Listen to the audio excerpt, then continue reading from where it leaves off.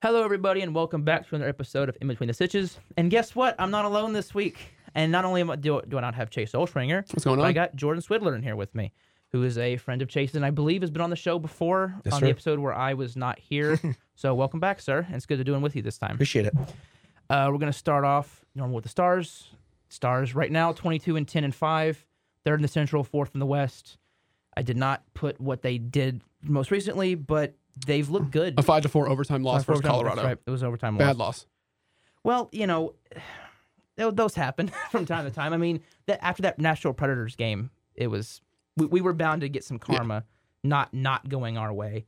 But I mean, again, we kind of say the same things every week. The Stars they're hanging in there. Yeah, they're doing. I mean, they're rising up. We got the Predators again tonight at 7. So here in about an hour and a half. In Dallas, trying to see. Here's the schedule. So yeah, we lost to Colorado, and then we lost before that, which is really cool. Lost to Montreal. Yeah, and then, you look at the Stars' record, and it's good. Haven't started well in 2023. Yeah. But before that, to close out 2023, you had a win over Chicago in overtime, and then a win over Chicago again, 8-1. Mm-hmm. So you had a great closing of the year, and then you just.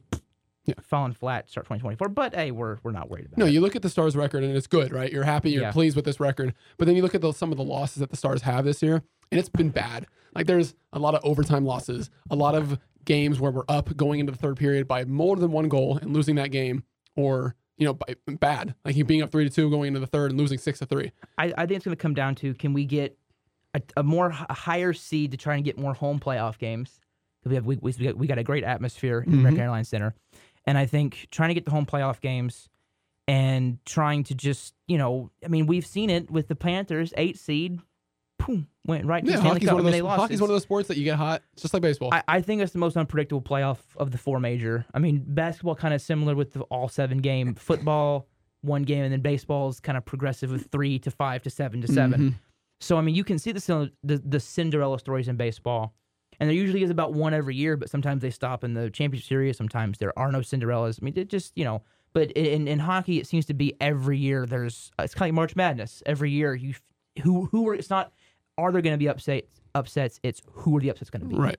So, again, not too much with the Stars. We'll just keep recapping each week and seeing where we are in the standings. So, move on to the Dallas Mavericks. They're 21-15. So, I believe they were 15-8 last time I looked at the record. Mm-hmm. So they've kind of, stayed in the same kind of the same ratio of wins and losses. They're 6th in the West. So I mean, but right now 6th the standings don't matter as much right now, and because of how basketball does its stuff, it's all conference based, which I like. 2 wins, both against Portland. We play Minnesota tomorrow at 6:30. So that's the game you should win. I mean, if you want to be that, I think if you consider yourself a part of that top group in the West, I think it's going to be. I'll rephrase that. I mean, I don't think it's a game that we should win because Minnesota is, the number 1 team in the West. It's a game I want to win. Oh, of course. It's a game that you would like to see the team win, but right as we were starting to get healthy, another injury bug happens. Kyrie's back, everybody's healthy. Lively goes down. Luka has a little bit of soreness. Lively's had injury problems this year. Yeah, hope that's not a foreshadowing of his future career with the Mavericks. Yeah, I mean, it's been minor. It's more like, here, it's a rest day, but like not an actual injury. It's kind of just like, okay, we'll list you as left ankle soreness or whatever. It's kind of like with baseball. He's going on the 15-day injured list. It's usually a pitcher that's pitched a lot. Well, they have a hangnail. They have a blister. Yeah. Or me and my dad's joke when a pitcher has a really rough stretch. Yeah, he's going down with leg soreness. Yeah, it's manager's foot up butt. That's why he's going out. He's going out for 15 days because he's 15 days. Unfortunately, you can't put sucking on there. Yeah, But Lively is not on there because of sucking. He's on there. Lively's been a huge impact, and I remember I was listening one of the podcasts I didn't miss, and I remember you talking about Lively, and you're correct. He's the anchor to our team, and when he's on the floor, it's a lot better, smoother offense, better defense, and it's also asset a 19-year-old.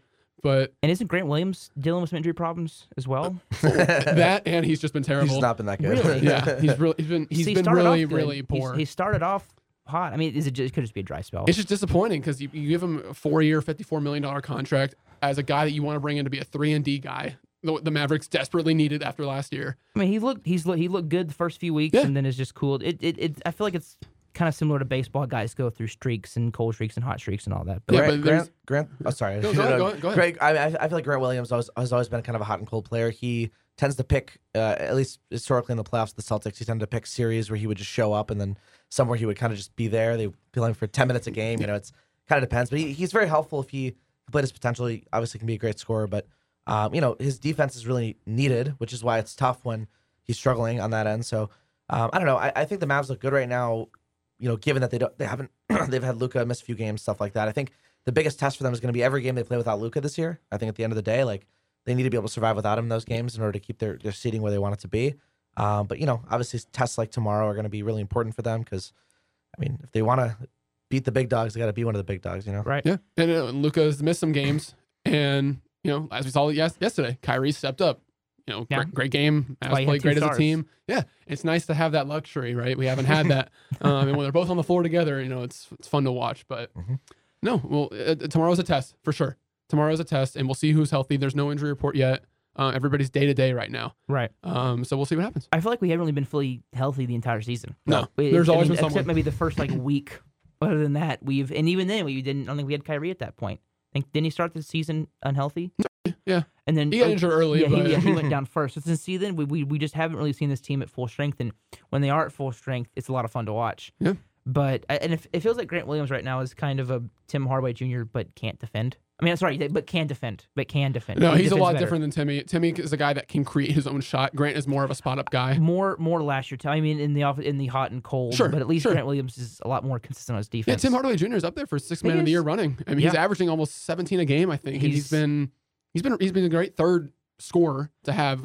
When it's hard to put up those numbers when you have superstars in front of you. It's good to see him healthy. He stepped up in a spot where we were hoping he could step up, and he has a really nice contract. Mm-hmm. And so we were hoping that he could be either that third option, maybe a fourth option, but he's always been really streaky. Mm-hmm. There are games where he will always chuck up shots, and there are games where he's chucking them up, and he's missing them all. He's just brick. And there's some where it's all swishes. Yeah. So it's just I'm glad to see he's getting more consistent with his offense. Going around the league, Draymond Green got reinstated just like a few minutes ago. Some opportune time to start the podcast.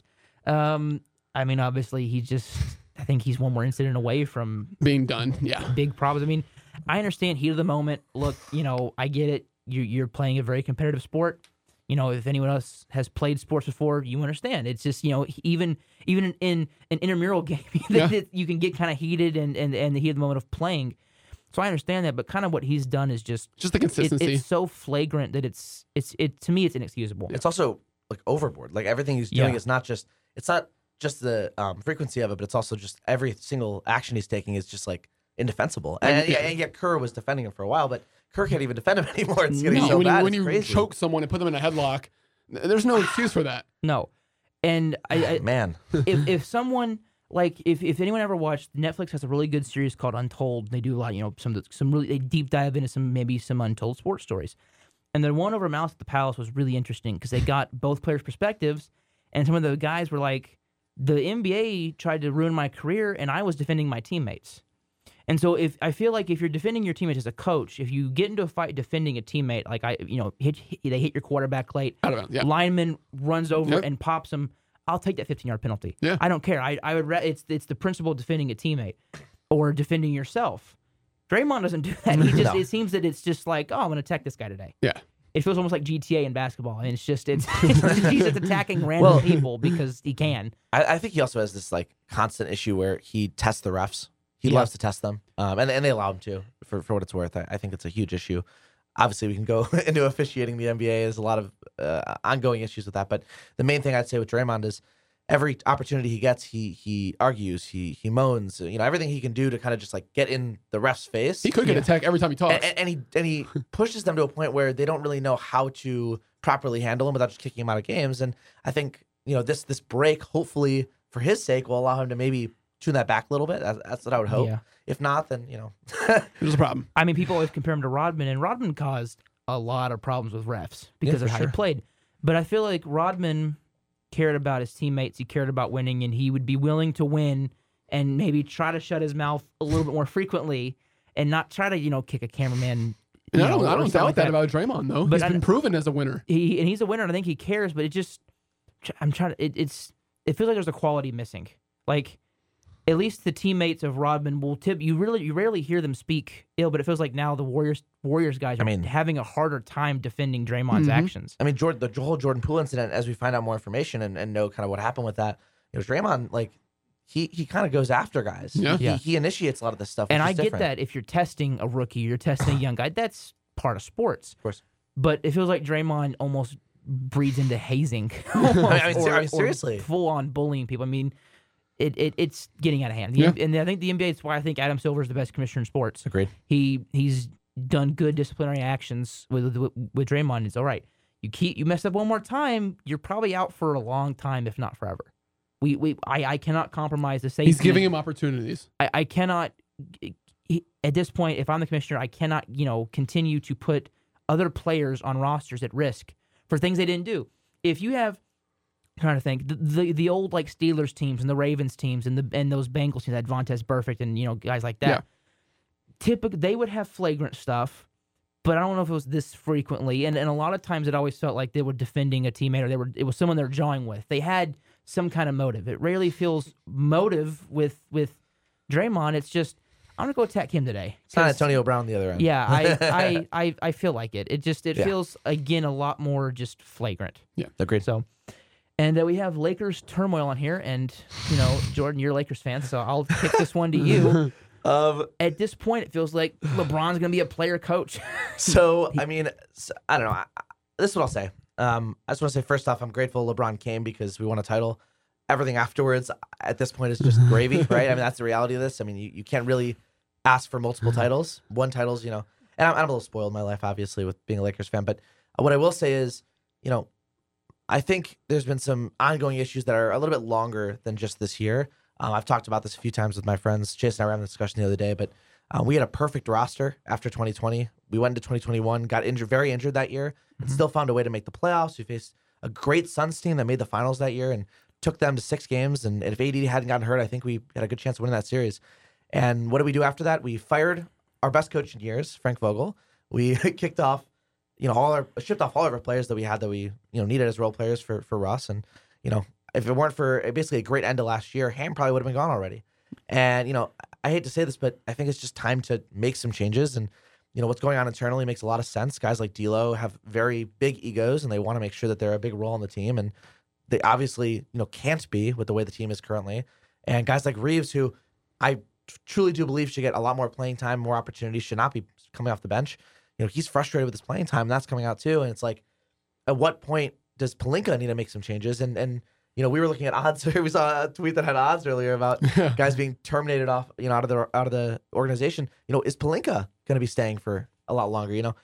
I don't know. Personally, I'm at a point where I'd rather just kind of watch and see. It's hard to really have a strong opinion on this. I just think the changes need to be made. Right. But it kind of sucks. I mean, you hate to see your 2 best players in the last 10 years, so ever since Kobe left, basically, playing the best basketball of their careers almost. It feels like that way. Every game we're seeing massive games out of LeBron and AD, and there's no one else. I mean, this is just like an ongoing thing over and over, and it feels a little bit it's frustrating to watch as a fan, mainly because going into every game that the attitude of the team is one of the core issues, right? That they're going to be feeling the way they do, feeling down, knowing, hey, we might lose this game. So I don't know. Those are my initial thoughts. No, and it puts a lot of pressure on Pelinka for the future, because if with everybody making all these excuses and disappointed in the team, Pelinka goes out there and does what everyone wants him to do, fires Ham, makes some trades. But then what if it still doesn't work? What if there's still no, success? Well, then that puts Pelinka, in jeopardy for his job. So you can correct me. You guys can correct me if I'm wrong, because I'm not as plugged in as basketball as you guys are. You guys, I'm a Jordan guy. Mm-hmm. I do like LeBron. I don't really like him as a person, but I like him as a player. I think he's. Yes. I mean, obviously, him still being one of the top 3 players in the league, I would say. He's not 3 anymore. Maybe top 10. Yeah, he's top 10. He's top 10. Still being a top 10 player, an elite level player at his age, and this consistently is unbelievable. It's pretty remarkable. It is. So, but it feels like we have a. Is there news? TJ Watson, some bad pain apparently. Oh. Yeah. Oh. That's not good for the Steelers, especially if they make the playoffs. Yeah. It's the one player on defense We'll they get can to rely that. on. We'll get to that. They might make it, so we'll see. Jordan rarely went to his GM and dictated personnel moves. Mm-hmm. Fair. Maybe the one was Rodman, because he was like, "Look, we need rebounding. I want this guy," and it worked out really well. But for more or less, he let Krause be the guy upstairs that got all the, and he would be the guy on the floor. Yes. It feels like ever since, and I think the first stint with the Cavs did this to LeBron. It caused him to, because I mean, obviously they did not put. I'm not going to try to remember all their names. I can picture all their faces, and I just don't want to try to think of all their names. I've seen countless things about this but I just don't remember all their names. But the Cavs front office guys couldn't put a team around him.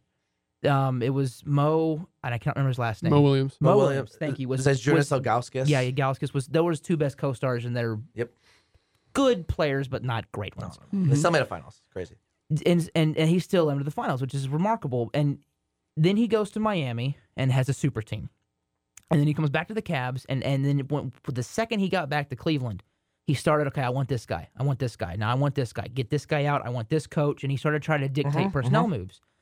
And it got him a championship. It got him to 4 straight NBA finals. They only won 1, but straight. it still got them to 4. He made 8 straight. 8 straight? Oh, that's true.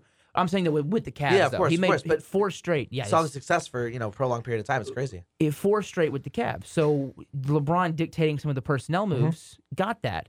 And I have to wonder if it gave him a very false sense of confidence in, I can dictate moves and we'll continue to win because, I know basketball. Then he goes to the Lakers, tries to dictate moves, they get a championship. Of course. And again thinks, it'll just keep happening. And then ever since then, it feels like a lot of the veterans they would bring in would be LeBron guys. Melo. And if a coaching hire or firing need to be made, it's because LeBron wanted it, and now they're failing. And it's, to me, what happens when you don't have a well-known organization in sports. And I know Krause said this, and it was very famous that, players don't win championships, organizations do. And I know the players, it irked them, but I think he was right. Because you look at the Rangers, our team, they have a great division of labor. Owner writes the checks, needs a GM who knows who to get and can explain to him, here's why I need you to write this check for this certain player. The GM knows he can't run the day-to-day operations of the on-field operations, so he gets a great guy to run that. And, Bochy knows I need a good pitching coach. He knows I need good hitting coaches. He knows I need good players.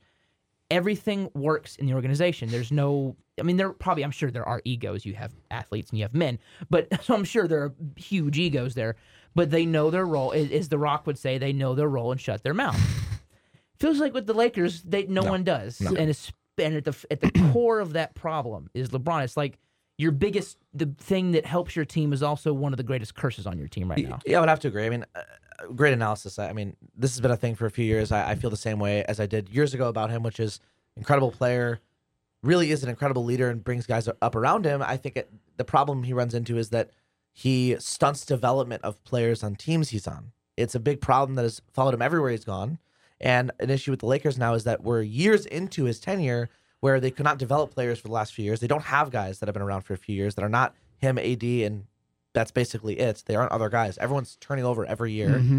And it's resulted in, him, like you said, kind of grasping at straws almost, it feels like. He's trying to find solutions to something that truthfully may not have solutions. And I'm willing, as a Lakers fan, I'm willing to say, this might be the end of the era with the two of them. And I'm glad I got to see it. But, it's tough to imagine that they can fix an issue like this, especially in a 1-year time span. Yeah.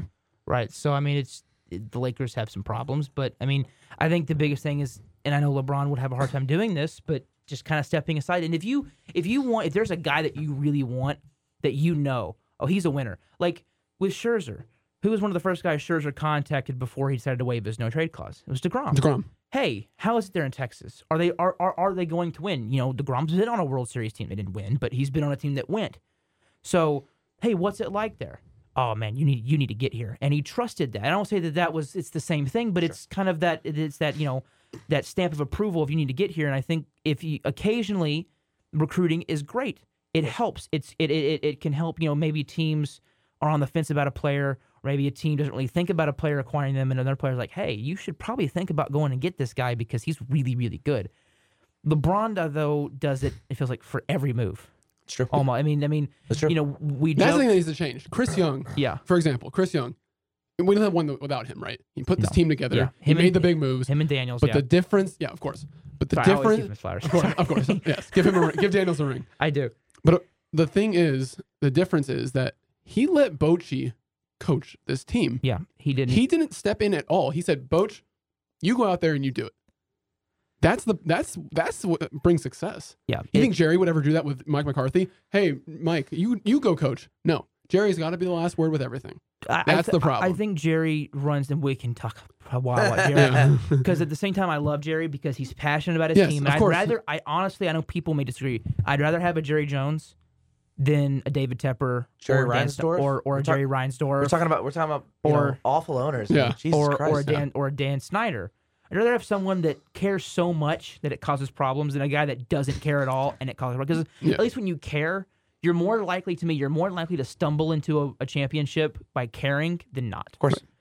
And we can talk about Jerry. And, you know, he's starting to delegate more control to Steven. And for the last 10 years, he's been delegating more control about the draft to Will McClay. But he still signs off. Right. And he's still at the forefront. I mean, if you watch the inside the draft thing when we drafted Mozzie, who was the number one guy talking? Jerry. Yeah. And what he does is like he's like the host. He kicks it to his scouts, and he does, from all people that I've heard from, he, not personally obviously, but the thing I've seen that people have talked, he does listen to scouts. And it's not Jerry, oh, I really want this guy and screw what you have to say and I don't care. No, he does listen. But I think that unfortunately, and again, I read a book, I just got finished with Jimmy Johnson's book, so I learned a lot about why they curated, and a lot of it is what I've been saying, and I've been proved right by this book, that Jerry wants credit. Jerry wants to be able to say that I built a team. The famous line in the book, the famous line is 500 coaches could have coached this team. Sorry to kick the football for a second. But No problem. The famous line in the book that I read that really stuck out to me was Jerry had brought Jimmy aside and said, if I make $10 million with a great business deal, crickets, nothing. No one says anything. If you trade for a backup left guard, and he made he said he cupped his hands together and made like a crowd noise. He said, and everyone goes wild. He goes, and I want a piece of that. And I went and I slammed my book and went, yes, I've been right. He wants the credit for a Super Bowl without having to delegate any of the credit. Because even the third one, no one gives it to Barry Switzer and no one gives it to Jerry Jones. We all give it to Jimmy Johnson because it was his team. And honestly, 500 coaches could have coached that team, but who put that team together? Which the point I was making was just that going back to this, if the GM lets the coach that they hire and they pay do their job, you see success, and it's proven. And Chris Young still got the credit without even having to do anything. And I think that definitely is where Darvin Ham's at also, where he just kind of is a puppet at this point. I don't think he's really doing much. And, I still think that Vogel was the answer. We got rid of him after winning a title with him. But, I don't know what's going to happen. There's a good chance this is the end of our success for at least a few years. It is what it is if it is. But that's how it goes, right? It's the NBA. So it is my time to remind everybody that the Texas Rangers won the World Series. Absolutely. I think, that was last year. Yeah, it was last year. I know, right? and there was an idiot Astros fan, and I don't remember his name, and I don't want to interrupt, but he was an idiot Astros fan who was like, I can't wait for the new year because then the Rangers are no longer the champions because it's a new year. I'm like, we're still the reigning defending. Even when opening day starts, the language changes. Right now, we're the champs. When spring training starts, we're the defending champs. And we're the defending champs until someone else wins it. The trophy is with us until someone takes it. Or we just say, no, we're going to keep it again for 2024. I was going to say, maybe you defend it. Which would be awesome. And we're in prime position to do that. Yeah. The last thing I want to do, to go to the Rangers here for a second, is re-sign Monty. That's it.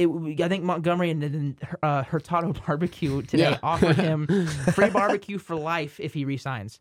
Which I'd get on that deal if I was. And he came out and said, obviously the talks with the Yankees, where he started, right? I think he said that in quote he'd rather stay here than go there. And they wronged. I think I'd be pissed at the Yankees because the Yankees traded him, and I can't remember if they actually said it or if they were. It was like the thinking was he's not a starter in the postseason. Yeah, that's what it was. He's not a top 4 guy. Yes, he's a 5th starter guy, and he was our second best pitcher. I will say, I don't know if anyone saw this coming the way he played. I mean, truthfully, he was always good. He was a good starter. And we were talking about it yesterday. It's like before Monty came here, right? We were like, he didn't really have a bad game with us. He was at the 3.8 ERA, which is fine, which is good.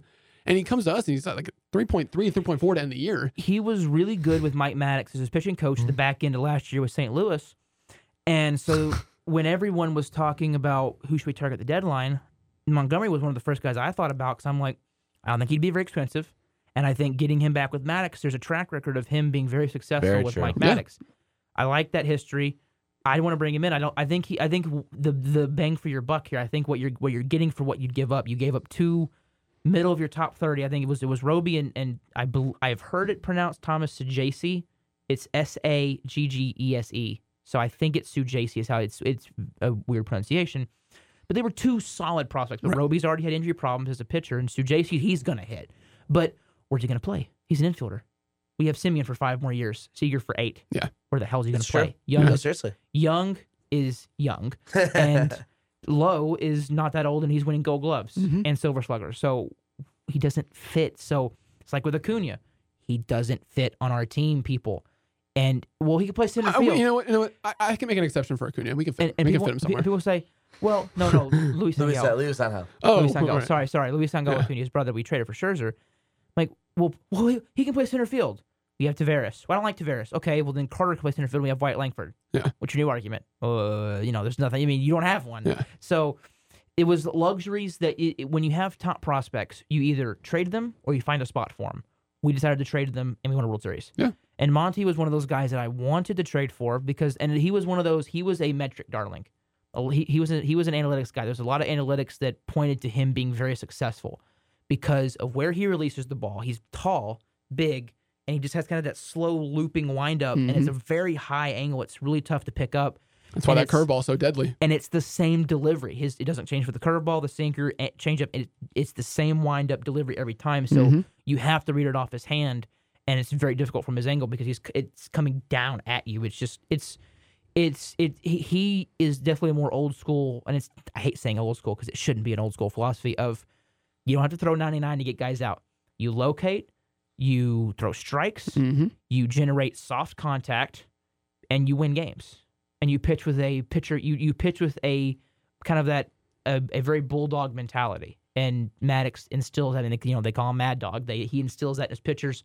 And Montgomery, I think, exudes that quality of I don't have to throw 98 to get guys out. I can throw 93 and be very successful. But other news in the MLB, the Mariners made a couple trades. They traded Jose Caballero to the Rays for, I can't remember, Luke Raley. Yep. So, I mean, the Rays do need a shortstop. They, after some incidents have occurred, so they do need a shortstop. And this guy, I mean, he's good defense. Maybe he can hit. You never know. Was top prospect, I believe.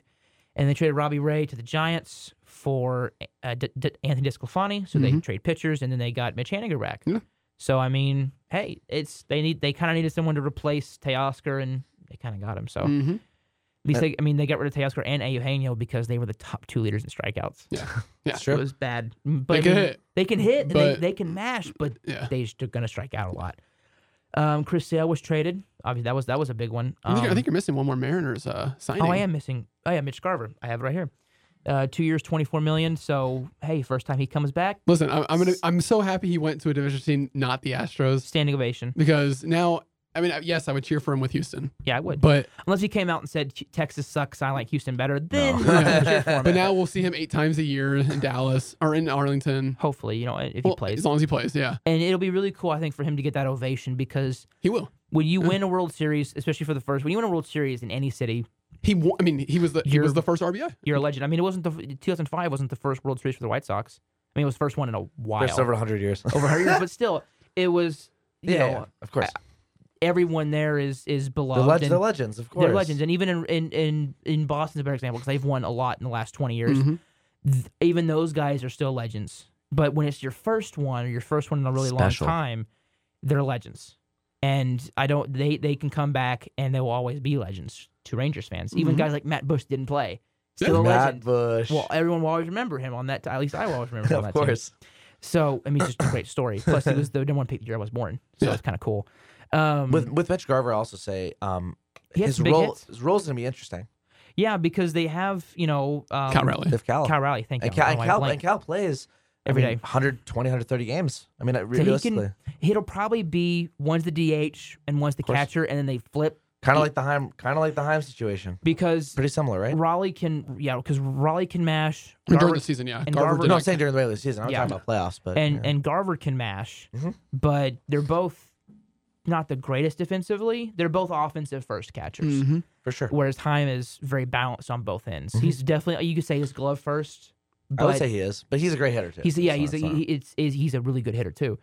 I still think he's arguably better than Adley, but that's just We had to talk about this the other day. there's some It's very bias. close. There's It's some very bias there, close. but I honestly think the switch hitting gives him a bit of an edge. both So, switch hitting. at least switch hitting He too. does switch hit, yeah. So does Cal Raleigh. I forget. I like switch hitters. They're cool. Yeah. They're awesome. It's such a cool phenomenon. So I had a debate one time. We were in high school, and someone was like, "Man, Chipper, who's the greatest switch hitter of all time?" These baseball players were like, "Man, it's Chipper Jones." And I went, "No, it's not." And they're like, "Who?" I went, "Mickey Mantle." They went, "Oh yeah, we forgot he was a switch hitter." And I went, Eddie Murray was also a switch hitter too. So there's been some, switch some great hitters. ones, of course. I like switch hitters Yeah, of course. because you can't match. I hate it when guys try to righty lefty matchups. Well, you can't do that with switch hitters. So you better just Can't bring in the other get guy. who you want, not the arm they throw with. But Chris Sale was traded, and they got Von Grissom back for him. I mean, I did not expect that. I thought maybe they'll get a lower level prospect. I mean, Chris Sale is still a decent pitcher. He's not what he was in his prime. Braves could use some innings though. He's But kind of an innings eater. He kind of gives you some. He's kind of a swing man. He can start some games. He's probably gonna be what Odorizzi was gonna be, or maybe what Heaney was. He starts, maybe goes to the bullpen.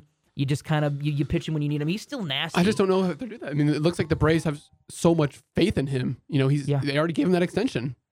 I mean, look, they have faith in him, and that's great. And he's also got big game experience, been around a long time. But you gave up, and I understand that Vaughn doesn't really fit in the Braves scheme anymore. Not at all. But still, it's a pretty nice. I mean, Craig Breslow done a great job, I think, so far in wheeling and dealing and getting some good pieces for Verdugo, and they got the reliever from Seattle for Luis Urias, who I think sucks and is a AAA player, and they got a quality reliever that throws like 100 miles an hour. Oh, it was what's his name? Yeah, he killed us. Yeah, he killed us, and I know he's kind of a big guy. He's got a mustache. Yeah, I remember it. Forget his name, but He throws. I mean, he looked nasty. I'm like, I like what Breslow's doing, and I think the Red Sox kind of did what the Rangers did in hiring a former player that won a championship, obviously with the Red Sox, but we hired Chris Young, former player with championship experience, and I think people are starting to realize that player experience and the championship experience of Chris Young's been on a team where he's seen winners.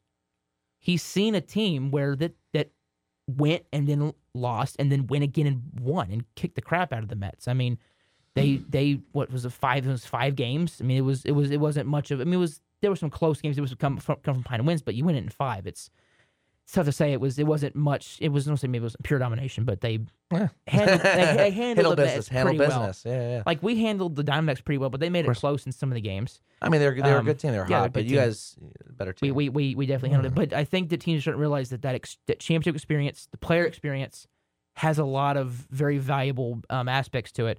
So I think that I think Chris Young has started it.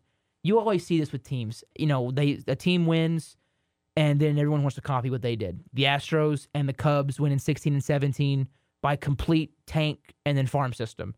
And then you see teams trying to do that, kind of what the Orioles did and what kind of the Rangers have, and what the Reds are kind of doing over in Cincinnati. Reds too. Yep. So, and now I think everyone's starting to see it's just how can you gain an edge? What are the winners doing, and how can we copy what they're doing? And I think one of the things that the winners doing is hiring a guy that is very intelligent, and also I think an Ivy League guy, because Breslow I think went to Yale, and obviously you want smart people that are making those decisions. You don't want just like Chris Young is a Princeton guy. So I mean, you want baseball people, but you also want some intelligence. I'm not saying you have to be Ivy League school to be a GM. There've been some great ones that were not Ivy League guys, but I think it could be the start of a potential trend for teams that are looking for GMs who are maybe some former players that were. You don't have to be. I mean, Chris Young was a really good pitcher.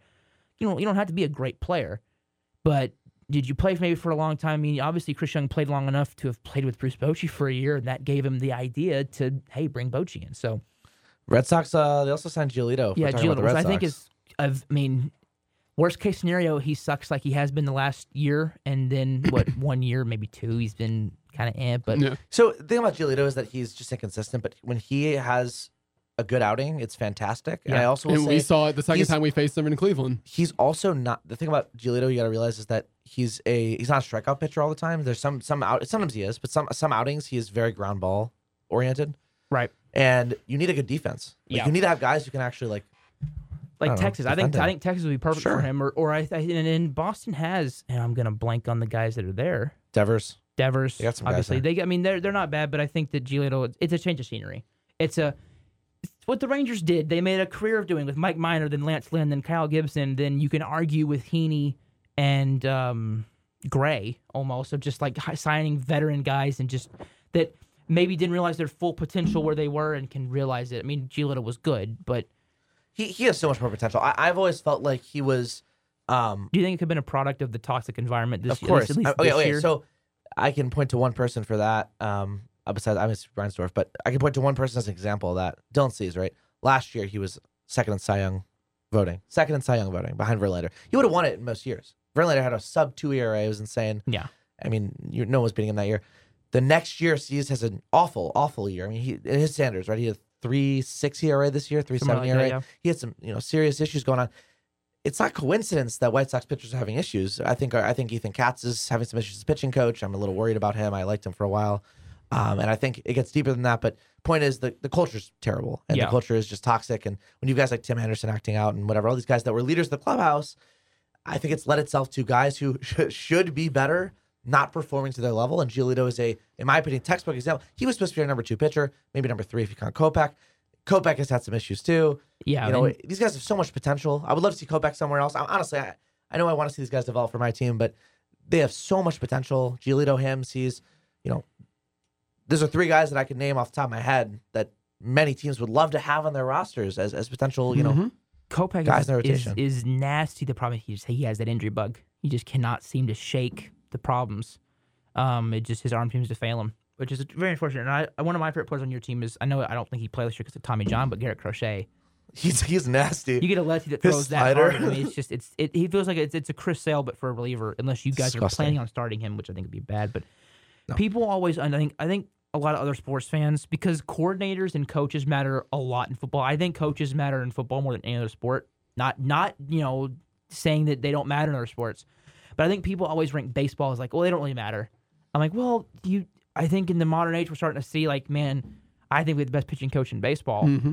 And you look at our pitching staff. I mean, wherever Mike Maddox goes, the pitching staff gets better. Mm-hmm. And yes, you can say, well, they brought in new pitchers, but look at some of the guys he had in 2010-11 with us: C.J. Wilson, Colby Lewis, Derek Holland, Alexi Ogando, Matt Harrison.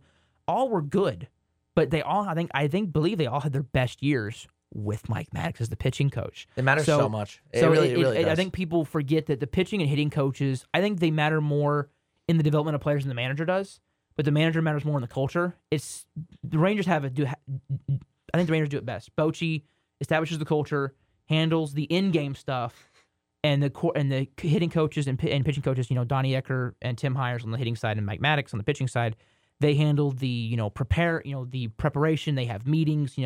I know Maddox sits in with the catchers for their meeting on how we're going to attack these hitters, and hitters how we're going to attack this guy, and then if they bring in this guy and this guy, and then but once the game starts, the pitching coaches can the other coaches can give input, but it's Bochy's team, and I think they do matter. And unfortunately, we've seen with White Sox, it just hasn't worked out as well as you. No, like. I mean it is what it is.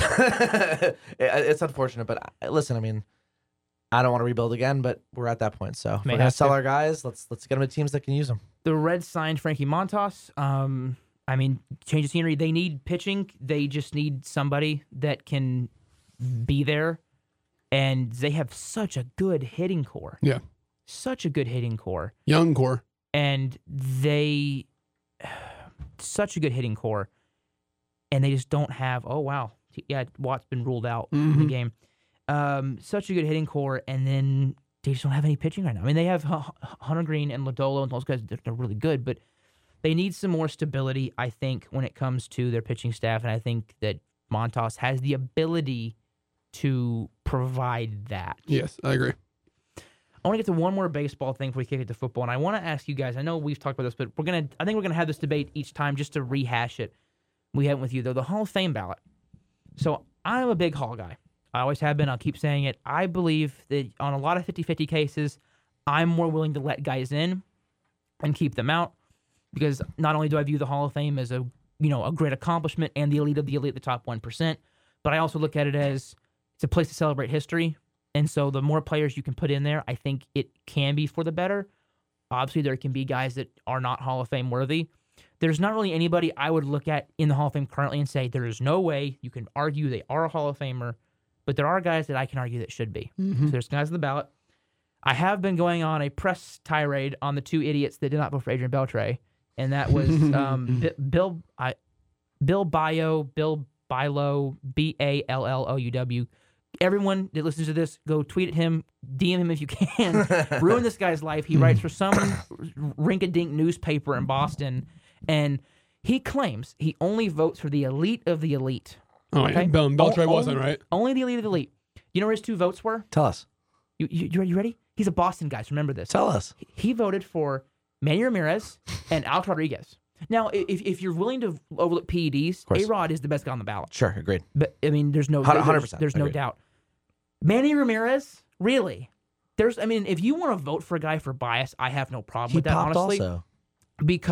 But his was more at the end of his career than it was. No, that's fair, but it still prime. counts. We're talking about legacy, right? Yeah, it still counts. I think I'm a PED guy. Let them in. I am too. Keep them out. Yeah, of course. But Manny Ramirez, he couldn't field. Put me in left field. I could do better than Manny Ramirez could. He was awful. You're going to vote for the elite of the elite. He's not the elite of the elite. Elite hitter. Arguably the best right-hand hitter in baseball for a good stretch there. Or one of the best. But no, he's not the elite of the elite. And if you want to vote for someone biased, there was a Philadelphia writer who voted for Beltre and a couple other guys and voted for Rollins and Utley. I got no problem with that because you're a Philadelphia guy. You knew these guys. Evan Grant voted for Michael Young. I think Utley deserves a vote too. I don't think that's crazy. Utley, I think, is worthy of potential Hall of Fame. Rollins does not. Look at the numbers. Agreed. His career OPS plus is 95, which is less than league average. And I think the one that made me laugh was on MLB Network. They had Ruben Amaro, who was the former Phillies GM, talking about how, hey, Rollins has some very comparable numbers to Barry Larkin. And I went, interesting. Really? Larkin, that's interesting. I didn't know that because Larkin's a Hall of Fame. And I know he's one of the, some people say could be a bit of a weaker case. Sure. And then they looked at the numbers and I went, oh, well, he is kind of close. But I went, but they didn't show, and here's the numbers they didn't show. They didn't show batting average, OBP, slugging, or OPS. What? You know why? Because Larkin clean sweeps. It's awful. It's bad. I mean, Rollins isn't. I mean, to me, if Rollins is Hall of Famer, then Ian Kinsler's a Hall of Famer. I mean, let's just let a lot of guys in there. Rollins is one of those guys that to me is going to be on the ballot for a few years and then eventually fall off. I agree. And he may stay on for 10 years. That's possible, and he just doesn't get in. He's not a Hall of Famer. But if you want to vote for him because it's a bias thing, I've got no problem with, I'm a local writer of this team. I love this player so much. They're my favorites. I want to vote for him. No problem. But clear, and it's funny, so the guy, he was talking about his ballot and who he had voted for in the past. And this may be a hot take, and I don't care because I have numbers to back it up. One of the guys he voted for guys like David Ortiz. Okay, the greatest DH of all time. I mean, we could argue Edgar, but it's Big Papi. I don't think anyone would really try to debate you on that. Another one he voted for was Rivera. He was one of the guys that was considering not voting for Rivera. If you remember that Boston writer, this is the guy. And he eventually did because no one in their right mind would not vote for Mariano Rivera. But one of the guys he voted for was Derek Jeter. And I went, Jeter was a really good player. Is one of the best offensive shortstops in baseball. But he's not a better player overall than Beltre. And I'll die on that hill. They both have 3,000 hits. Now, Beltre has more. So they both are very comparable in the hits and the batting average department, I believe. Jeter may be higher because Beltre had a bit of a decline because of his legs. His hamstrings failed him. Well, going down on a knee every time you hit a home run doesn't help. Beltre sweeps him in power numbers. People don't realize this, and I think it's because Jeter has probably in the last 30 years, probably 3 or 4 of the greatest defensive plays of the last 30 years. He's not a good defender. Right? His jump throws and him diving into the stands at Yankee Stadium in 2004, and the one everyone likes to use, the flip play to snag Jeremy Giambi. Let me list you some numbers. Derek Jeter is statistically speaking, and I feel like a huge nerd when I say that, by the way, statistically speaking, one of the worst, if not the worst fielder in baseball history. Mm-hmm. And if you want some numbers, I got them. So they started doing defensive runs saved in 2003. Okay? So he missed 95 to 02. So he missed that. He's still, with only the years he missed, he's still at negative 165. That means in his career, Derek Jeter cost his team 165 runs at shortstop. Okay? You want to go, well, what about the other years they missed? Maybe he was so much more positive. Okay, well, let's entertain that idea. The other rating that they use for guys that were not defensive runs saved is, and this is off Baseball Reference, is RTOT, which is total zone rating. So it's the same scale as defensive runs saved. It's going to be different, but it's kind of what you use for the older guys to try to compare fielders because, well, fielding percentage is all you have after that pretty much. His is negative 186. So you don't have that number. You have no numbers. I believe the only positive year defensive run saved he had, it was 109 at shortstop, was 3. After that, it's negative 6 is his next highest in 2013. And then negative 9 in 2010, and every other year is double digits in the negative.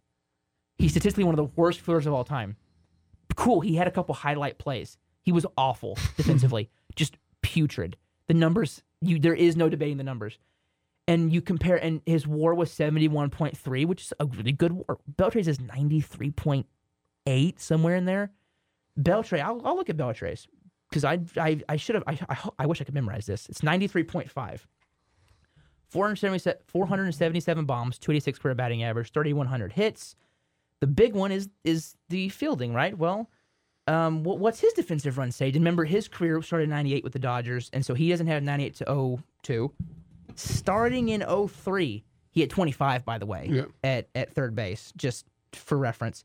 It's 201. Wow. He was worth 201 runs at third base for his team. I mean, that's just and his total zone is 168. So like Josh Young. It's astounding how much better defensively. And then you're going to vote for the elite of the elite. You're going to include Jeter. Cool. He won rings. Rings only matter for really one position in sports, and you know what that is? It's called quarterback. That's it. That's the only position that rings kind of do matter. In baseball, well, NBA players in general. In baseball, no, they. I mean, NBA players they can. You can argue rings because of the Jordan and LeBron stuff, but hockey, not really. Baseball, you can't because of your best players bat one every 9 times. Trout's made the playoffs one time in his career. I mean, Ernie Banks is one of the greatest players of all time. Never went to a World Series. Barry Bonds never won a World Series. Barry Bonds barely made the playoffs. There were some years where they do. I mean, he went in 02 against the Angels, and if Dusty Baker hadn't Dusty Baker in Game 6 and pulled Russ Ortiz, maybe they would have won. But he Dusty Baker the entire game, and they lost. Anyway, I wanted to see if you guys would say, Hall of Famer or not Hall of Famer. Sure. And again, I actually think there's 11 guys I'd vote for on this ballot. So I not only get 10. There are a lot of solid. Bobby Abreu is one of those guys. And I'm not going to list everybody because we've done this, but just the notable ones. Bobby Abreu has better numbers you may think, but no, he's not there. Agreed. Beltre is a yes. Beltran is a yes. The scandal, I look at if you did cheat, did it truly affect your entire career? He did not cheat during his entire career. I think he deserves to be left off for a couple years just to kind of serve a sentence almost, and then you let him in. He's a Hall of Famer. I agree.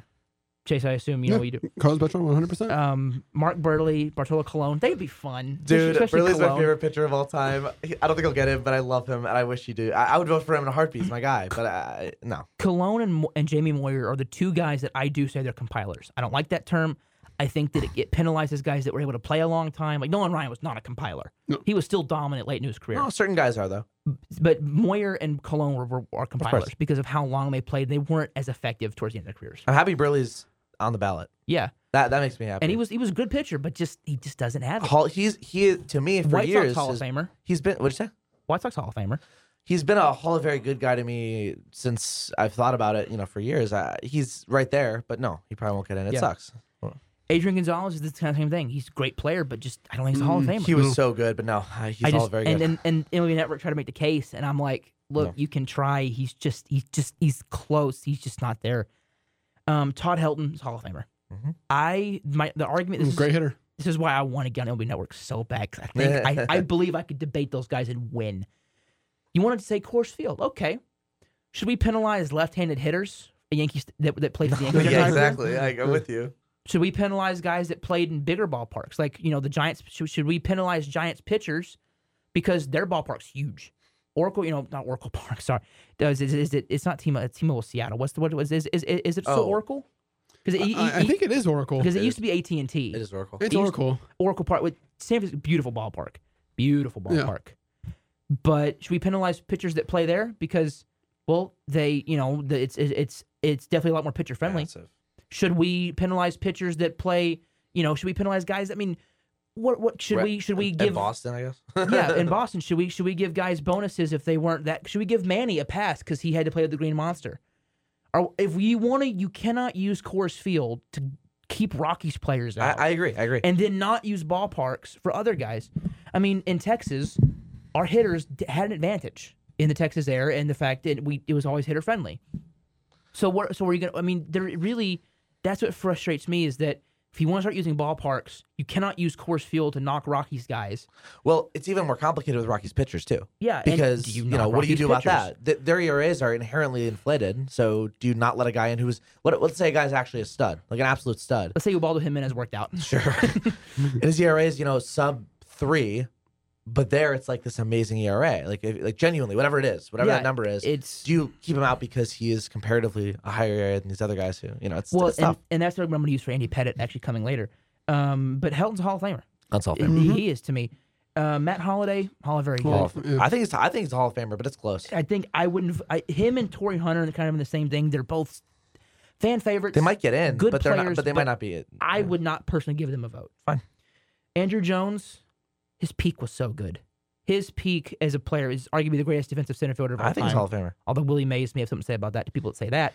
But he was a fantastic player. Mm-hmm. But his drop-off was so bad that it does hinder his case. Of course. I'm willing to put him in. Mm-hmm. Mauer is a yes for me. Mm-hmm. Absolutely. Joe Mauer. One of the best Joe catchers Mauer's ever. yes. Because he maintained being a good fielder at first base and catcher, and he was a great player. Brandon Phillips, great guy. No. God, no. Manny Ramirez, I vote for Manny. I would vote too. Because if Not over Beltray. and the argument, I'd vote for him too. my dad tried to be like, well, I don't know, Brady. He was such a bad fielder. I went, yes, but you know who else is in the Hall of Fame? And I know he's not, but Ozzie Smith and like guys, him like Brooks. Now Brooks Robinson wasn't an awful hitter for his era, but comparatively, his batting average is like 269 for a career. So by modern standards, something for the era, it's solid. And you have to weigh guys in their eras. I understand that. I am weighing guys in the era, but Ozzie Smith is a more modern day player. I think his career OPS plus like 87, but he's in the Hall of Fame for his glove. So if we're going to vote in guys for being such a great defensive player and a bad offensive player, but they're such a great one on the defense side of things that they're a Hall of Famer, shouldn't the opposite be true for offensive guys? I mean, if guys are hitting bombs and they're just terrible fielders. It's the same argument I used for Sheffield. Him and Sheffield were both they were awful fielders. They will make you barf. But they were such good hitters that I think that the opposite of being a great fielder, being a great hitter, and being an awful fielder, I think that you can vote those guys in. Mm-hmm. So I think Sheffield's in too. I mean, with Manny. Kyle Schwarber, obviously, I don't think he's gonna end up being a Hall of Famer, but it's the Schwarber thing, yeah. But it's interesting, right? Because like he's an awful fielder, but like the guy wins you games, like consistently. Him and they did a thing. It was one of Ichiro's like really good years. They have the same OPS plus, but they're just completely different numbers. 50 home runs to 5. Yeah. Andy Pettitte is a guy that I don't understand why he doesn't get more love.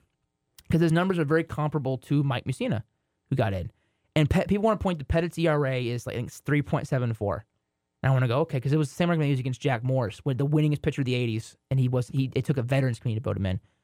And I go, okay, yes, Pettitte's ERA was higher. Look at the era he played in. He played in the steroid era. Mm-hmm. I mean, that's... You're penalized literally with the era. Yeah. I mean, and I don't think he was never accused of anything, so we know that he was at a competitive disadvantage to the guys that were using. And I think that steroids are a kind of witch hunt, and you can name 100 guys that did take that were never reported, and 100 guys that were reported that never took. Of course. There might be guys that take it now. We don't even know. And like it's like guys with like Fred McGriff. He never took. He was just big around. He was, a stick the entire time, and he just mashed. But Pettitte's a Hall of Famer, and I honestly think Pettitte is the first year he's available on a Veterans Committee, he's going to get in, like sweepingly. I think he's in because I think he's Hall of Famer. I grew up. I saw the end of his career. It frustrates me that more people don't vote him in. I think because it's just give me an argument as to why. Was ERA cool? He played in a certain era where guys' ERA were comparatively higher than others. Mm-hmm. A-Rod, yes. I think he should get in. I know PEDs, but he might not. I think so. Maybe we'll save the PD argument for later, just so we have more time. Not the best person, but he should get it. Francisco Rodriguez has the 400 saves. K-Rod had a really bad decline, but I think if you're going to put in relievers, put him in. He's the second one on this ballot you got to put in, behind the guy coming up later. Sheffield, we've talked about him. We talked about Rollins. James Shields. No, stop it. Hey. Fernando Tatis. Yeah. Chase Utley, yes. Vizquel falls in a weird category for me. The whole character clause frustrates me. Because if you, and this is the argument I want to use against guys like Tom Verducci on the Network, if you're going to say, well, I'm not going to vote in a guy because he's kind of an a-hole. Okay. I understand that. Or if you want to vote in guys because, well, cheating, steroids are bad character and we're not going to vote those guys. Okay. Do you know that I think all the steroid guys combined, and they compromised baseball. There was one man that I think did more to compromise baseball than all those guys put together. His name was Cap Anson, one of the first baseball stars in the 1800s. I think you've heard this story before. I'm just going to rehash it. Go ahead. If someone new. And Cap Anson is the guy that instituted the gentleman's agreement that banned African Americans from playing baseball. He was the guy. Okay. But he's in the Hall of Fame. And I believe rightfully so, because he was a Hall of Fame player and one of the earliest stars that really helped put baseball on the map and make it a national game.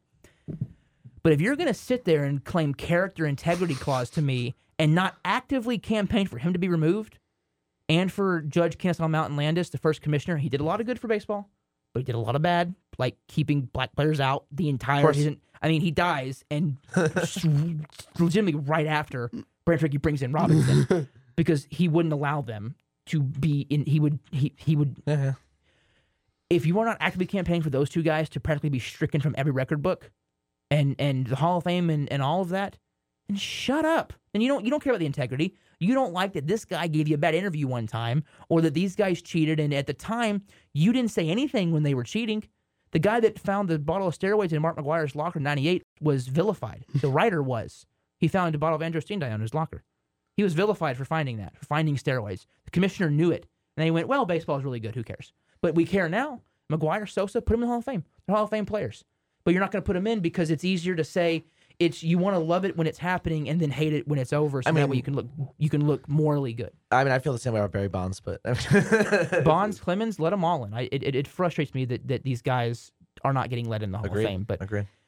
Billy Wagner, yes, greatest left reliever of all time, and then David Wright.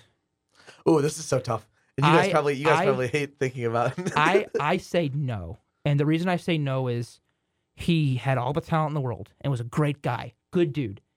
But Jones had a really good peak and was probably the best center fielder in baseball at that time. I cannot think of someone that was better that immediately springs to mind. But when you look at Wright, he was really good, but he was almost maybe a few years in, was already getting injured. And I think that is where I am with David Wright. Is if you guys want to vote for him, I don't think he'll get in. I mean, looking at the numbers, he stopped playing full seasons in 2010.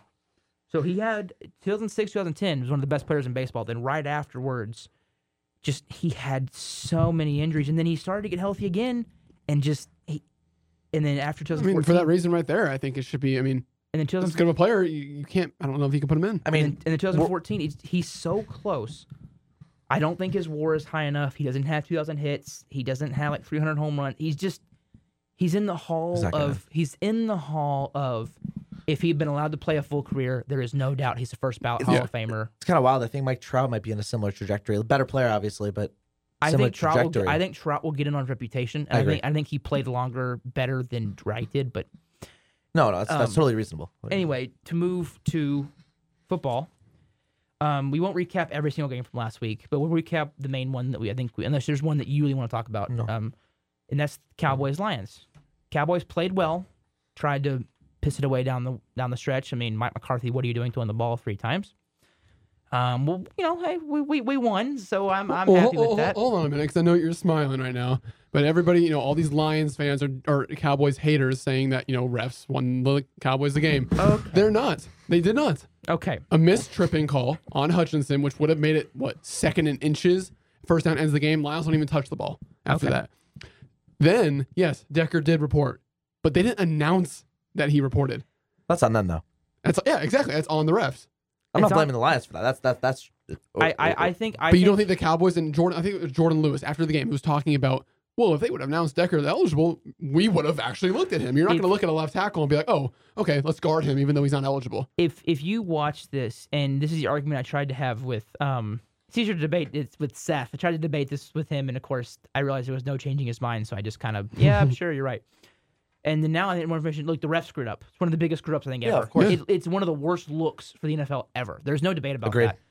But I think there are multiple times where there are things I could point to that say, okay, this singular action did not lose you the game. No. It never happens that way. First off, they could have kicked the extra point. I just have a strong take. Not to interrupt you, I just have a strong take that there's never one thing, and I'm saying as a Saints fan that lost on the worst no call in history, that one decision still did not lose. I know, trust me, I know. I'm saying there's never one action that loses a team a game outright. The Dez no catch. It's 4th and run. It is 4th and 1. Run the ball with DeMarco Murray. 1,800 yards, that offensive line, and you pass a deep shot to Dez Bryant, and then the defense could have stopped them we had still like 4-something minutes left. Yep. The defense didn't do anything. There's always other plays. There's always other plays. And especially with this Lions-Cowboy game, there's still 23 seconds and a timeout for the Cowboys. And down one. Anyone that's played football can say, look, there's never one thing. The coach has always said, guys, we never want to hear you say we lost because of the refs, or we lost because of this play or that play. We'll show you 20 more, we'll show you 15 more that if this guy done his job, it doesn't matter. So the no tripping call, the fact that it's the 2-point conversion from the 8-yard line, and you continue to go for it out of just stubbornness. Yeah. And then you do it again. I mean, it's frustrating to think that you're blaming this one loss on this one play, and the refs made a huge mess, screw up. But I figured out who that they called 70 before it was announced, because I was watching my grandparents, and we ran it back to that play after the game, and I said, whoa, look at that. And Damone Clark was pointing at 70, skipper, and was saying something to Marquise Bell, and Bell was like nodding and gave him like a thumbs up. And watch Bell on that play. Bell stays at the line of scrimmage, practically, like on 70 almost. So he's not like right on him, but he's clearly like watching. He looks at him and realizes he's not moving. So he looks at and so then he looks at Goff to see what's happening, but he's keeping an eye. He didn't drop back. He stayed up where 70 was to follow him. So in my eyes, watching as I don't want to say an educated fan, Clark told Bell, you guard 70, I'm going to go I'm going to go to the left here, you take 70, and Bell said, I got him, because Bell never drops back in coverage. And, yes, it's a bad call, and I know it's I don't say it's almost victim blaming to say this, but it almost is to say, well, if the Cowboys we would have covered Decker. Well, if you go back to the play was covered. To that guy. And so I think if we would have covered Decker, I think we would have covered Decker. But now you're dealing on a what if, and I hate dealing on what ifs because maybe we just maybe he puts a move on him, maybe he mosses a corner. I mean, Taylor Decker's a big guy. I think he could moss Jordan Lewis. Maybe it's possible. No, but he's not going to. He's an offensive lineman. He's not going to, but he's tall. He has a shot. I'm just saying there's a lot of things you can look at that game. Yeah, I'm not blaming on that. The refs made a bad decision, but. I still think Cowboys deserve to win that game. At the end of the day, history is going to look back and see the Cowboys won. Actually, I think we should have lost because of the McCarthy. I remember when they got the 2-point conversion, when they were lining it up, and when Decker, I was about to start punching stuff because I'm like, McCarthy lost this game. It is on nobody else but Mike McCarthy. Everybody else played really well. Defense played very, very well. And it's on McCarthy for that awful stretch of play calling towards the end. Mm-hmm. So it feels like our offense has gone back to what we were doing the first 5 weeks that sucked, and we haven't done what we did in the middle of the season, what was winning.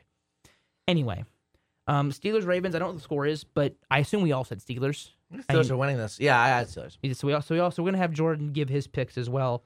So we all said Steelers Steelers. have 17-7 with 45 seconds left. It looks to be over. Which is big for them because they had to win to have a chance.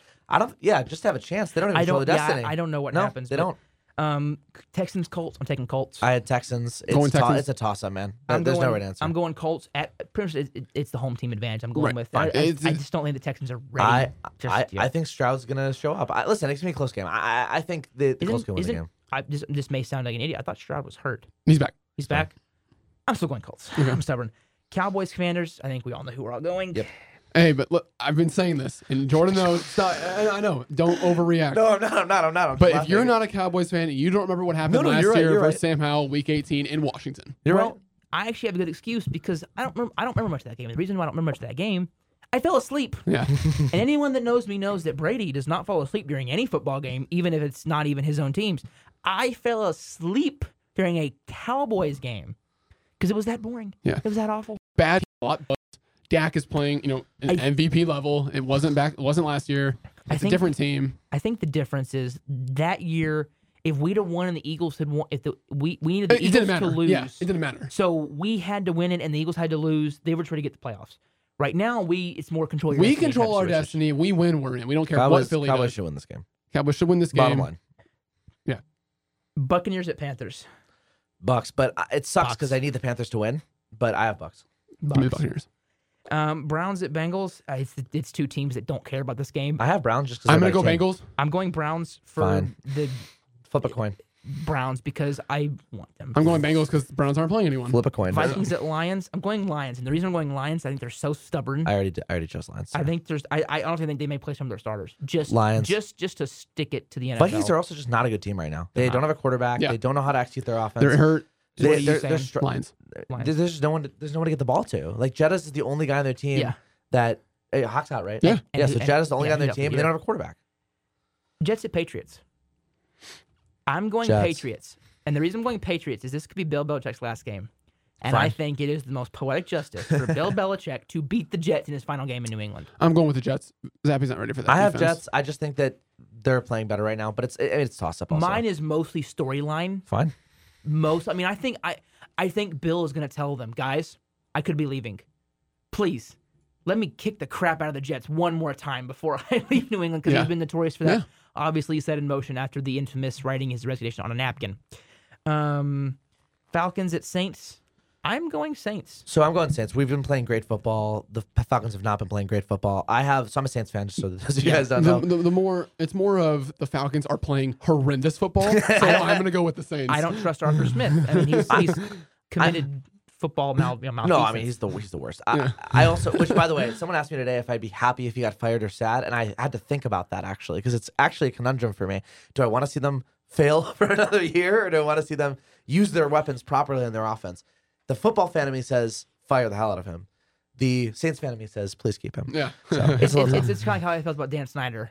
Oh, man, like it's a whole thing. I want him out of one of the out of the league, but of course. As a Cowboys fan, I'm like, no, keep him. He's been keeping them bad. Yeah. I currently, I kind of enjoyed his ownership tenure. You know? So give me the Saints.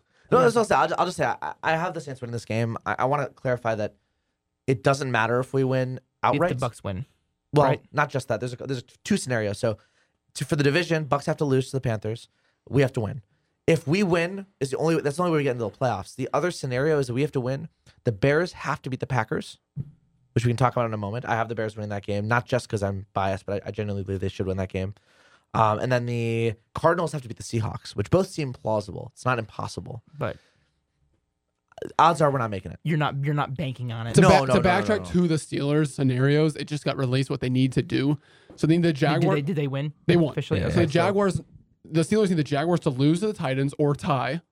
They need the Bills to lose to the Dolphins or the Colts and Texans game to end in a tie. One of those three things happens, they're in. Jags at Titans. I am going Jags because I think the Jags I think they're going to get to the playoffs and I think they want to control their destiny. I trust Doug Peterson in the big moment. I trust Lawrence in the big moment. And with Christian Kirk back, I trust them more than... And I know if Mike Vrabel may have galvanized his team, and there's a chance, and I don't think he should be fired. I think he's a good coach, has had a bad roster, and needs an opportunity to get a good roster. I have Jaguars. I think... I have Jaguars. I think the Jags are just a better team right now. The Titans are having some serious issues right now. I think they need to reset. I think they'll be better next year, but... I'm going to go with the Jaguars. Christian Kirk is back. So it's a big, it's a big jump for them. Also Jags are the leader of the team. Jags are playing for the playoffs too. Yeah, Jags win the division and playoffs. If they win, they win the division. If they lose, they could be out. If they lose, whoever wins the Texans Colts game, I think gets the division, right? Yeah. Yes, but I think the Jags have a chance to drop out, especially now that the Steelers won. Yeah, it's possible. Yeah, we'll see what happens. Seahawks at Cardinals. I'm going Hawks. I think that they're fighting for their playoff lives, and I think that when we've seen that team when they fight, they are fighters. I mean, they have an amazing and coach. they can hang with the best teams in the NFL. They hung with us. You're talking about an Arizona team, though, that just went into Philadelphia and won. I think that Both was the teams coordinator. I think that was the coach more than the players. I think that was Gannon, and I think it was just we're gonna win one for the old. But now you come back to Arizona home versus a division team. You know it's gonna be a good game. It's a division game. What are you going with? I'm going with Cards personally. Who are you going with? Give me Arizona.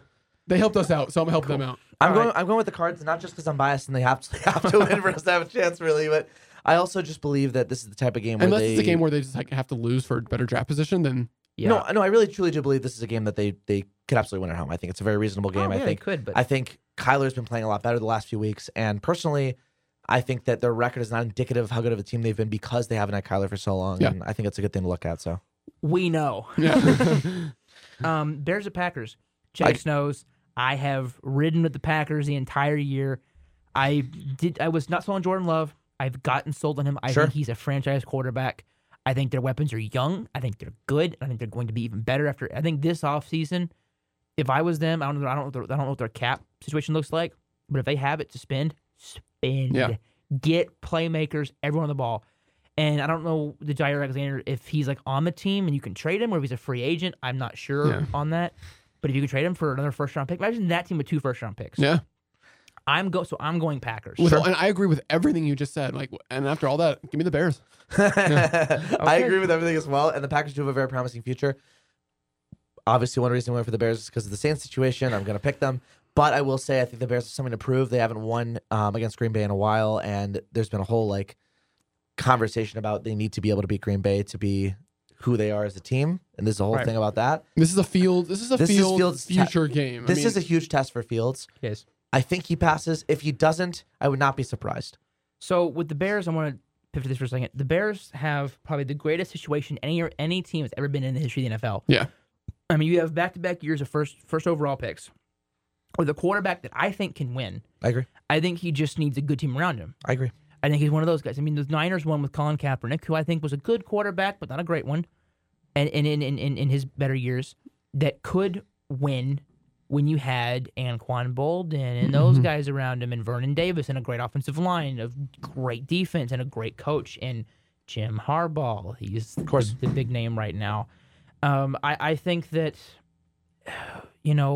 Fields is a winner, and I think he can win, and I think your situation is trade back.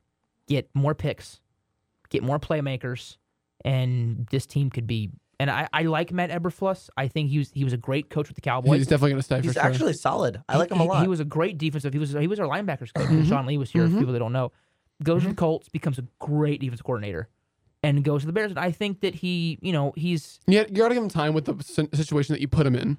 Yeah. And I think he's living up to the expectations. Bears look really good. I think they're going to get Marvin Harrison next year is my prediction. I think they'll go for him. It'd be nasty. I mean, they might trade down to 2, but either way. Chiefs at Chargers. Look, I think the Chargers are so bad. I'm going the Chiefs every time. I'm going to Mahomes is going to play a quarter, but is that quarter enough to win you the game? Yes. If you score 3 points, that might also be all you need. The Raiders proved that to you, that one quarter could be. I'm not taking the Chargers until they prove me wrong, and they're not going to today. Chiefs. Not going to okay, I already marked you down, so I hope so. I assume. Hold on, drop my pen there. Broncos at Raiders. I think the Raiders want Pierce, and I think they know the one way to get Antonio Pierce the head coaching job is to continue to win games. I think at home, they want to win to try to keep Pierce as their head coach. And the Broncos suck. So give me the Raiders. Raiders. I'm picking Broncos only because I believe that I know this is a little biased Peyton. also, but I think Sean Payton might outcoach him a little bit. That's all it is. It's possible. Eagles at Giants. I originally said Eagles.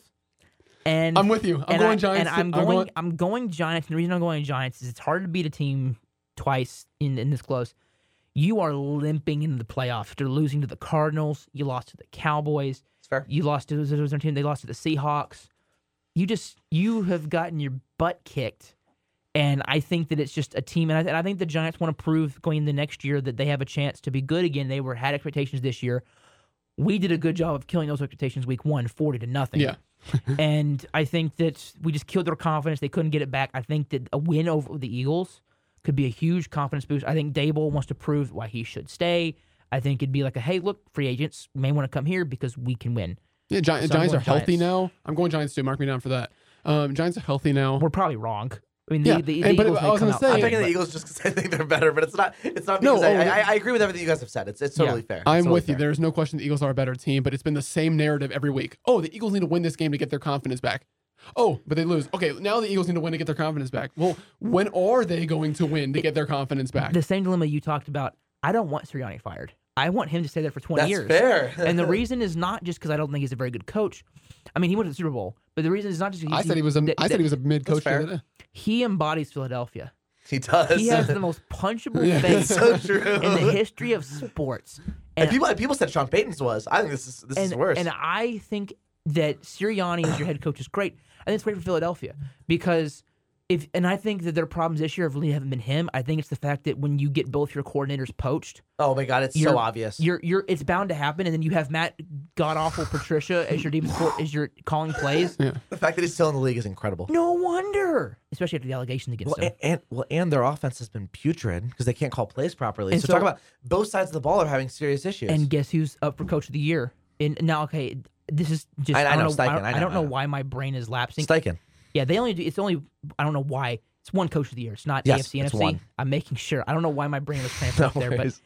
he's a Coach of the Year Yeah, he's candidate. top He's three done a right now. great Top job two, with actually, I think. Indianapolis. And I think personally, If he wins I think personally it's tomorrow- going to be Kevin Stefanski. If he wins tomorrow, I think he gets it. I think if he loses tomorrow, I think it might go to Stefanski. I mean, so that's. Second place tonight. Oh, So- you're right. It is tonight. My yeah. bad. Yeah, So I you're right. mean, I don't blame. And then Gannon's done a decent job with the Cardinals, so I don't blame Sirianni. I blame the fact that you got two inept coordinators and you need to rebuild the coordinators tree again. But I want him as the head coach because it makes it easier to hate Philadelphia. Peterson was a nice guy that was hard to hate. I agree. Until he said those things like we want Dallas or whatever. Remember, he went on a radio show and talked some smack. Yeah, I mean, Sirianni's, And then- that's and not then- what you do as a head coach. You don't walk out of the locker room and be like, screw the Chiefs or whatever. Like, no head coach we does did that for Frank Reich. Yeah, nobody does Frank that Reich as a doesn't even coach. remember who you are. Rams at Niners. Rams.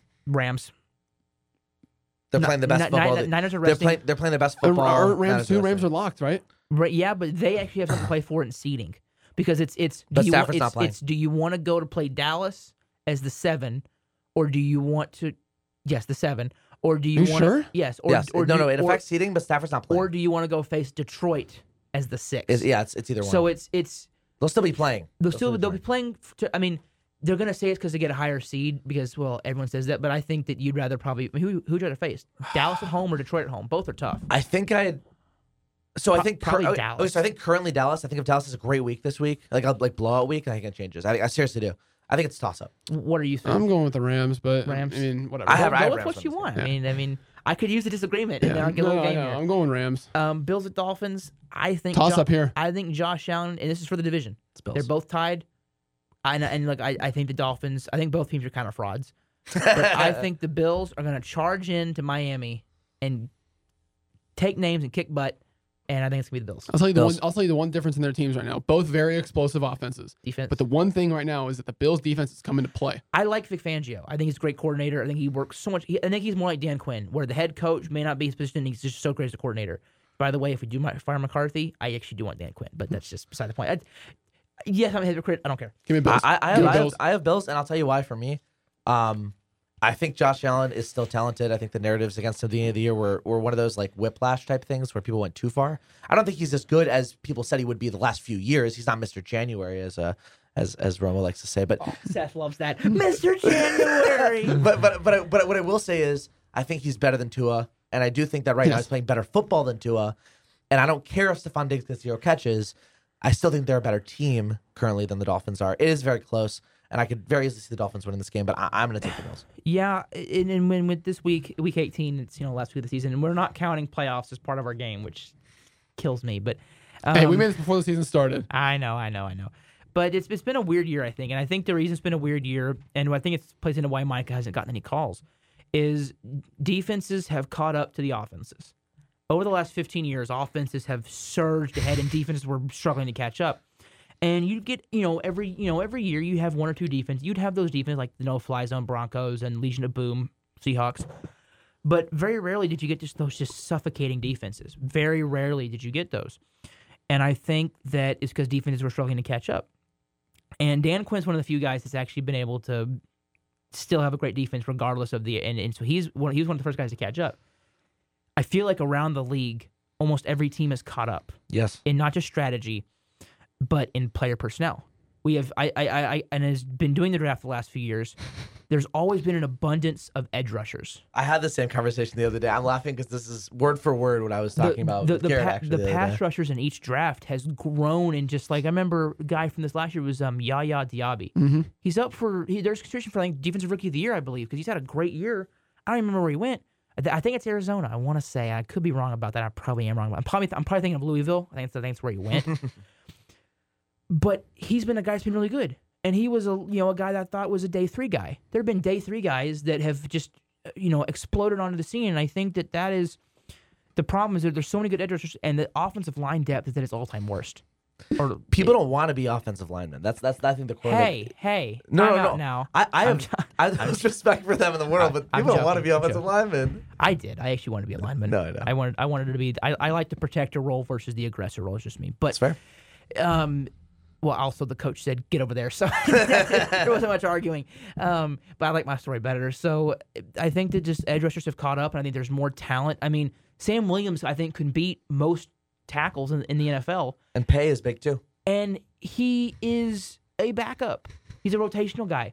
Dorrance Armstrong has, how many times have he beaten guys? I'm like, man, those are good linemen. Mm-hmm.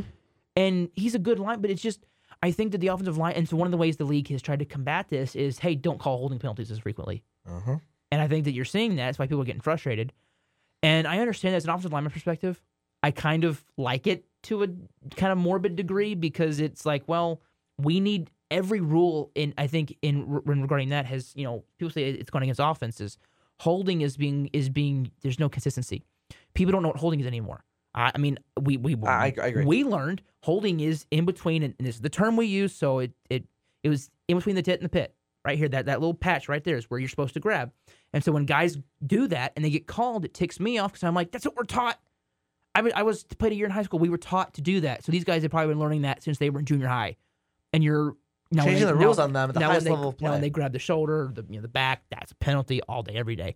But when they do this and there's just a little bit of pull, this really isn't even holding. But I know people can't see what I'm doing. You guys can. Of course. Hopefully you guys can imagine what I'm doing. But it frustrates me. And so on one level, I'm happy they haven't been calling it as much because it gives some power back to the offensive lineman. But there have been some ones where if you're putting a guy in a headlock, that's the one that some of the ones on Micah are where he's like it's one of those he's the hands in the frame and he's pulling on the opposite side, so it looks like it's holding. I want to let those go. It's the headlocks and the pulling at the mask and pulling. Yeah. The one that I always frustrates me as a lineman is when they pull at the collarbone, at the U part of your neck. That's holding. If I have you right there, you can't do anything. I control where you go. There's nothing you can do because I can control you where your head is. Yep. And that's a problem.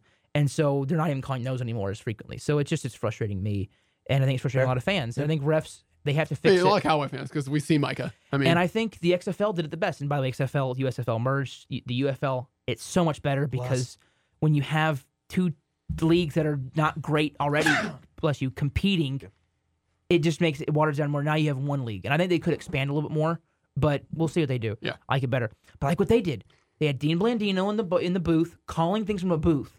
Everything was reviewed within 5 seconds. I think if you told NFL fans, games will take 10 or 15 minutes longer on average, but we can guarantee you better reffing. Every fan, I seriously believe this 100%. Every fan that loves football would say, unless you just have an IQ below 100, would say yes. Alabama fans.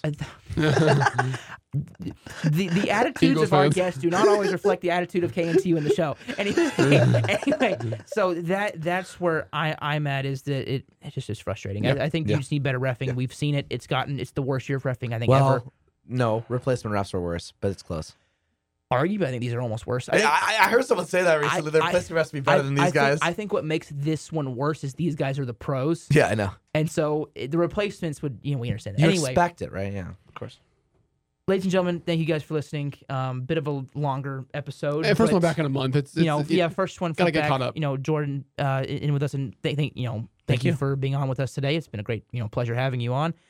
And again, I think I talked about this last week. I cannot remember if I did. Me and Seth, who has been on the show a couple times, is on the draft show. We are in talks to start a wrestling podcast. The name, possibly because I am not very original, could be In Between the Ropes. This one is In Between the Stitches, and he actually liked it. I think it's funny to say it's kind of like almost like a sister show in a way. But hopefully, and then I'm talking with some people here to kind of see if we can get that going. That won't be related to this. It sounds like it'd maybe just be me and Seth doing that. But Chase isn't going anywhere. Jordan is welcome to come on anytime when he's down here, and I'm excited. It's almost draft season this week. After week 18 is when I start doing my film stuff. At least it's just kind of some of the the preliminary, seeing names, getting them in my head. Okay, who's rising, who's falling already, and then once Super Bowl's over, I'm on it. As much as I can. Top 300 players is what I do. So. Anyway, thank you guys for listening, and we will see you guys next Wednesday instead of the Saturday episode. It was just because we're on break, and I believe, Chase, you're good for Wednesday? I should be. Okay. I should be. We'll see you guys next week. See you guys. Y'all.